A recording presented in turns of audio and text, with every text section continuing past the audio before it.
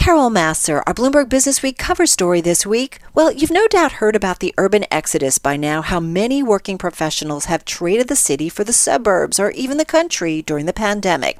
Of course, the question remains if all those relocations are just temporary or if they become more permanent. And perhaps the most interesting element to watch in all of this is going to be pay. Already we're beginning to see companies accommodate employees who have embraced that change of scenery. But those decisions can also come with a cost, namely a localized compensation. So that's the big question. Would you take a pay cut to keep your job but live where you want? Before the pandemic, the U.S. had never been less mobile in its entire history. So what transpires next and how that question gets answered could bring some profound changes for the U.S. labor market, the economy, and the country as a whole. This episode is brought to you by Principal Financial Group, combining actionable insights with specialized solutions to help you meet your investment goals. Get to know us at Principal.com.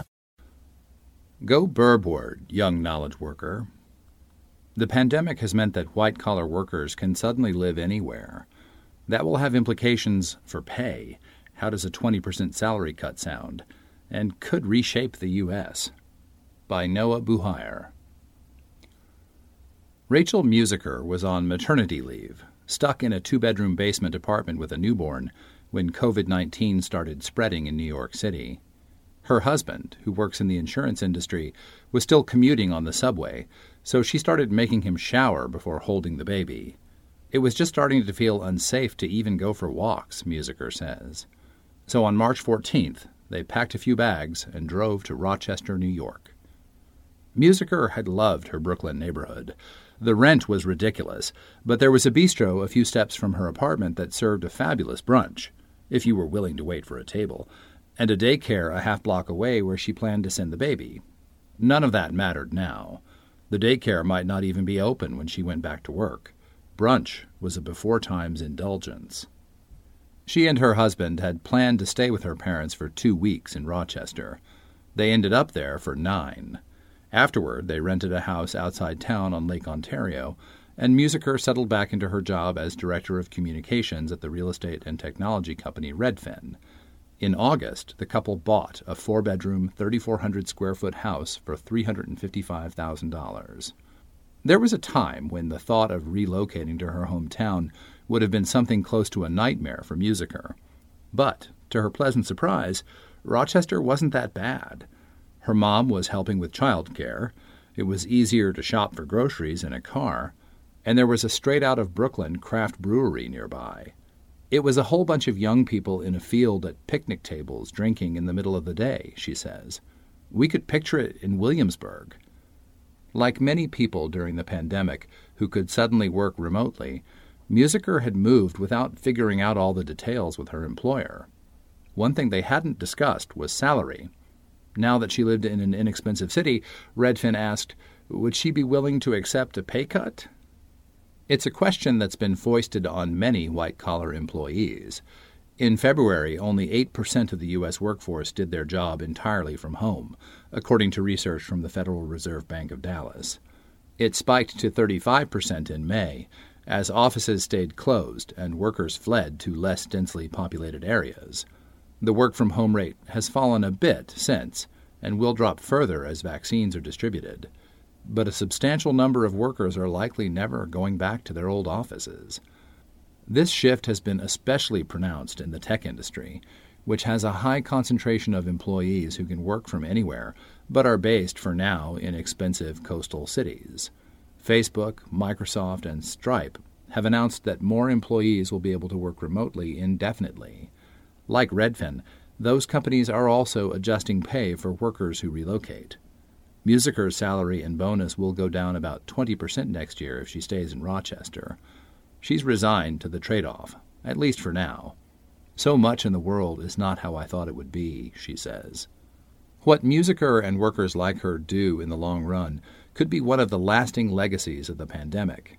If the exodus to second cities and exurbs becomes permanent, it has the potential to improve corporate balance sheets, remake labor markets, and profoundly reshape the American landscape. Millions of upwardly mobile urban dwellers may find that they can move out without sacrificing their career ambitions. It's only just started, says Nick Bloom, an economics professor at Stanford who's studied work-from-home trends. There's going to be a reverse of the urban boom. There are doubters, of course. Jamie Dimon, Larry Fink, and Reed Hastings, the bosses of J.P. Morgan Chase, BlackRock, and Netflix, respectively, have all argued against the shift, suggesting in various ways that remote employees aren't as productive, that corporate cultures will be eroded, and that workers' mental health could suffer. Musiker's boss, Glenn Kelman, shares some of those concerns. The Redfin chief executive officer loves his company's Seattle headquarters, which features catered meals and a video game room, but he now wonders if he was imposing his preferences on his employees. There's a narcissism to it, he says, that if somehow they're in close proximity to me, we will share some kind of weird energy.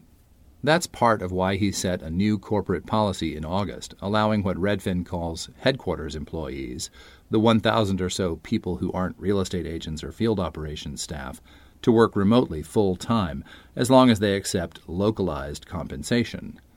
The policy makes sense for Redfin, which has more to gain than most employers from a wholesale labor shift. The company, which has been around since 2006, is a low-cost real estate brokerage that also maintains a popular home shopping app.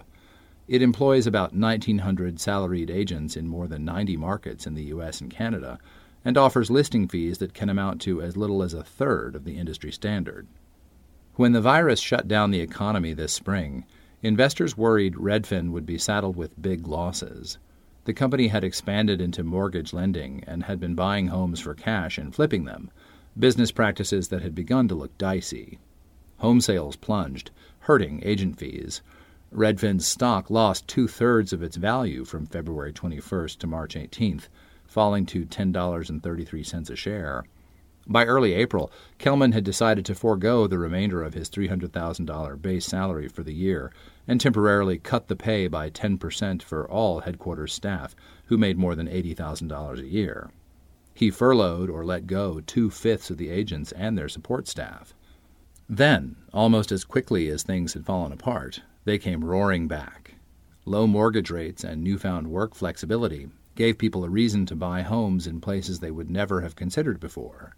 In August, the National Association of Realtors reported that the area around Kingston, New York, a working-class town about 2 hours north of Manhattan, had the fastest appreciating home prices in the U.S. Throughout the West, communities near national parks and ski resorts were becoming Zoom towns for remote workers, dramatically pushing up home prices. Millennials, who'd spent a decade horrifying their parents by paying $3,000 a month to occupy tiny, roach-ridden warrens near farm-to-table restaurants in big cities, had already started seeking out farm-to-table restaurants in the suburbs. The pandemic accelerated that trend, too. Redfin took advantage of all this, allowing homebuyers to video chat with agents or to take virtual reality tours on its website. Revenue ended the second quarter at $214 million, up 8% from a year earlier. The company reinstated salaries for headquarters staff in June, and by the next month had brought back the agents it furloughed. In September, the stock climbed to more than $50 a share. Inside the company, though, employees had been demanding answers. We had people asking, "Well, when are we going to come back?" Kelman recalls. Some of them wanted to know if they could move to Montana. The head of product design, Colin Grigson, 38, had been spending part of his time in an Airstream on land he owned outside Walla Walla, Washington. There was no running water, but he was logging on to video calls through a Verizon hotspot and using solar panels to power his computer. I'd be in these meetings and they're like, "How is this working?" Grigson says. More common, though, were questions about regional moves. An employee wanted to leave Seattle's Queen Anne neighborhood for Mill Creek, Washington, about 25 miles north. How often would she have to come into Redfin's headquarters? Even Kelman's executive assistant was thinking about moving to a far-flung suburb. In June, Redfin told employees they wouldn't be required to come back to the office for the rest of the year, and Kelman started working with his executive team on a longer-term plan. Many companies and large organizations, including the federal government, pay differently in different places because the costs of living and labor can vary widely. Redfin had been no exception, and it already had a process for changing pay for agents when they moved between markets. But until that point, relocations and salary adjustments for headquarters staff had been handled on a case-by-case basis. Over the summer, Redfin's human resources team began surveying employees and researching how businesses such as Facebook, Uber, Amazon, and MasterCard were approaching the challenge. Even in normal times, getting the numbers right is tricky. Pay too little and a business will struggle to recruit. Pay too much and profits suffer. So companies constantly keep tabs on the cost of labor in markets where they operate. Before the pandemic, Redfin considered raising engineer salaries every 6 months to stay competitive with the big tech companies. Remote work introduced a whole new set of challenges, Kelman says. It was like opening an office in every American city all at once. Suzanne Sanders, director of compensation, started her analysis by getting data on roughly 7,500 cities from the Economic Research Institute, which compiles information on wages and the cost of living across the U.S. She grouped the data by state and metro area and focused on professionals who made around $100,000 a year, roughly the midpoint for Redfin's Seattle headquarters staff. She also included variations for different kinds of jobs, such as software engineer and product manager, creating an insane spreadsheet. By late August, Redfin executives had settled on an approach that divided metro areas into tiers based on cost. Should Portland, Oregon, where the median home sold for about $450,000, be lumped in with Seattle, where it fetched $640,000? Was it right to separate the huge sprawl east of Los Angeles County, which is part of the Riverside metro area, from Los Angeles itself? People sometimes commute between the two, but the cost of living is about 25% lower in Riverside. Then there was Bend, Oregon, a sun-soaked city on the eastern side of the Cascades that's popular with outdoorsy types and thus a bit more expensive than comparable locations. On August 24th, the executives went back and forth during their weekly Google Hangout, debating where to put the town, or whether to call it out at all. "Have you been to Bend? It's so small," said one executive, suggesting they could safely ignore it. Kelman disputed this. "It's growing incredibly fast," he argued. "It's like the Austin of Oregon." 2 days later, Kelman sent an email to all staff outlining the new policy. He said he expected most headquarters employees to eventually come back to a Redfin office at least a few days a week, but they'd now have the option to work wherever they wanted full-time if they got approval from their manager and a senior executive. Employees would also get 6 weeks of notice before offices reopened. Then he turned to the juicy stuff, money. Extremely expensive areas, the San Francisco and San Jose metro areas, would continue to command the highest salaries and equity awards. Recruiting and retaining people in two of the most costly housing markets in the country would be impossible without paying top dollar. Expensive areas such as Boston, Los Angeles, New York, Portland, and Washington, D.C., as well as their suburbs, would hew to the same levels Redfin had been paying employees in Seattle. After that, there was a big group of mid-tier areas. Anyone who moved from an expensive place to one of these would get a 10% to 15% reduction in cash compensation, salary plus bonus, as well as 10% to 20% less in stock. These included Austin, Baltimore, Chicago, Denver, Houston, Miami, and Philadelphia, as well as Frisco, Texas, just outside Dallas, where Redfin has an office. The company also threw in a few cities in the Pacific Northwest, including Olympia and Bellingham in Washington, and Bend. Everything that didn't get called out, which included vacation spots such as Aspen, Colorado, Rust Belt towns like Detroit and Rochester, and some major metro areas like Atlanta, ended up in a vast and vaguely insulting bucket called Rest of the U.S. Employees who moved to these places could expect a 20% reduction in cash compensation and a 25% cut to equity awards, even though a few of these locales were bound to have higher costs than Seattle. Almost 100 questions poured in during a live employee Q&A in late September. Workers wanted definitions of the costs of living and labor and to know how their specific circumstances would be treated. A few asked the obvious question, why was it fair for people doing the same jobs to be paid different wages depending on where they lived? Kelman had anticipated the pushback. Even for a business where everyone is in one office, pay is a hornet's nest, he wrote at the end of his email outlining the policy. What makes pay especially tricky now is that simplicity and fairness trade off with one another. Most employees chose to see the bright side. Nick Smith, a 35-year-old senior product manager in Seattle and avid snowboarder who'd been with the company for 2.5 years, was already headed to Bend when the policy was announced.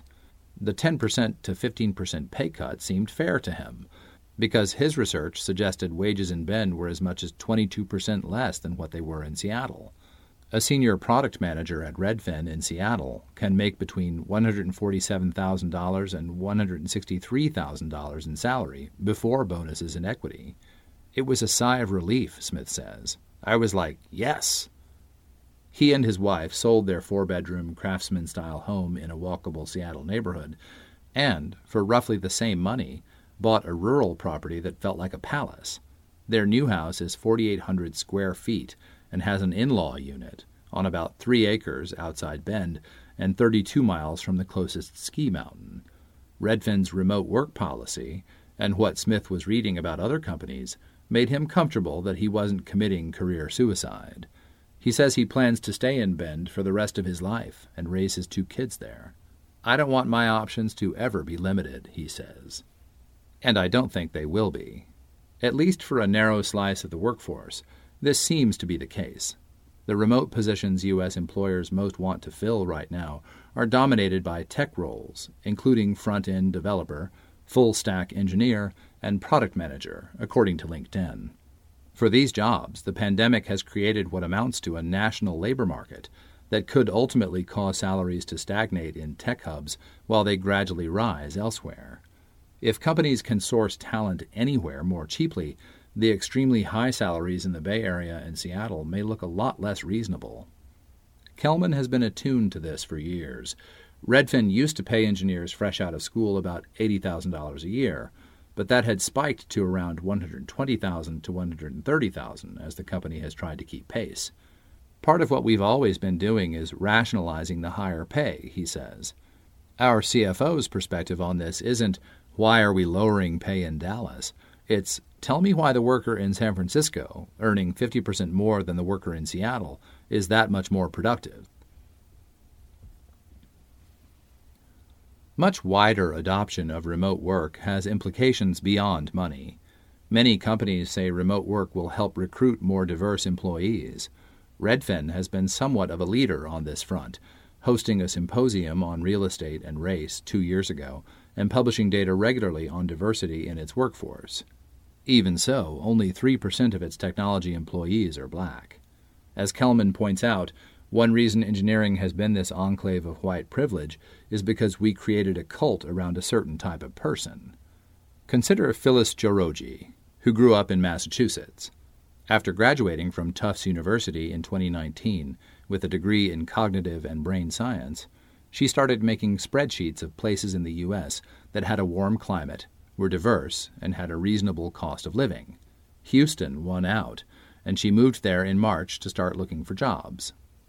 She initially found work as a hostess at a restaurant, only to have it close after her first day because of the virus. Meeting people in a city where she knew no one proved challenging with so much shut down. Then, in June, one of her former college classmates contacted her on LinkedIn, saying Redfin was hiring product managers.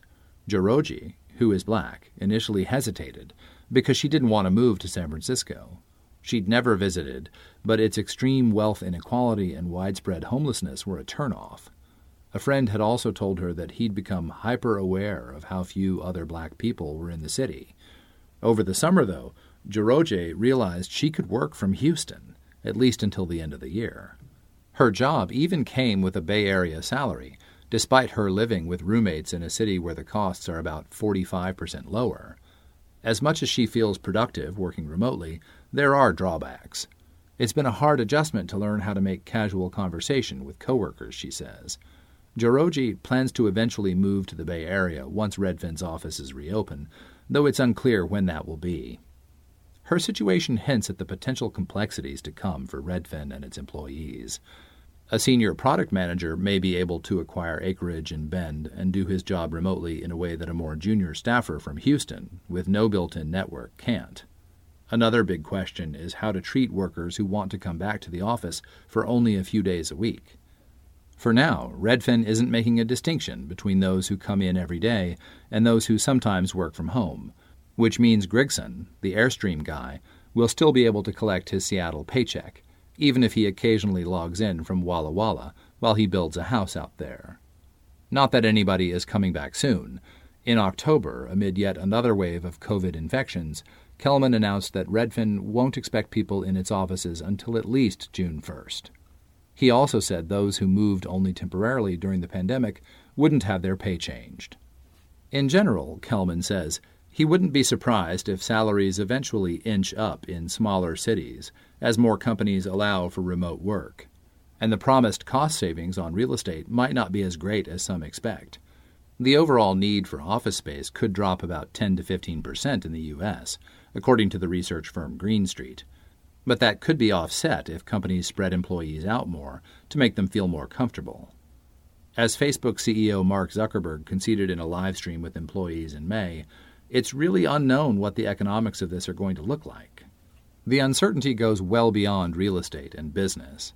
Where people live will have profound implications on everything, including politics and climate change. An exodus from California could make the state more competitive for Republicans and turn Texas more toward Democrats. But it's also possible that people who leave will select regions where they feel more among their political tribe, deepening divides. Telework could significantly decrease carbon emissions, but it could also lead to dirtier commuting patterns if more people end up driving in from exurbs a few times a week rather than riding public transit or walking from an apartment near the office. What this means for cities is going to be complicated too. Younger workers will probably still come to urban areas to start their careers and have fun. For highly educated people, cities are marriage markets, says Jenny Schutz, a fellow at the Brookings Institution who studies housing policy. Married drivers may also stick around to be close to the action, or if both partners can't find fulfilling work in the Zoom town of their dreams. But lots of other people are going to decide they can get more of what they want in cheaper cities or suburbs, whether that's access to nature, a home with a yard, or good schools, even if the dating scene leaves something to be desired. This potential shift could have devastating consequences for extremely expensive places, but it could also spread wealth more evenly. Before the pandemic, America had become less mobile than almost at any point in our history, Kelman says.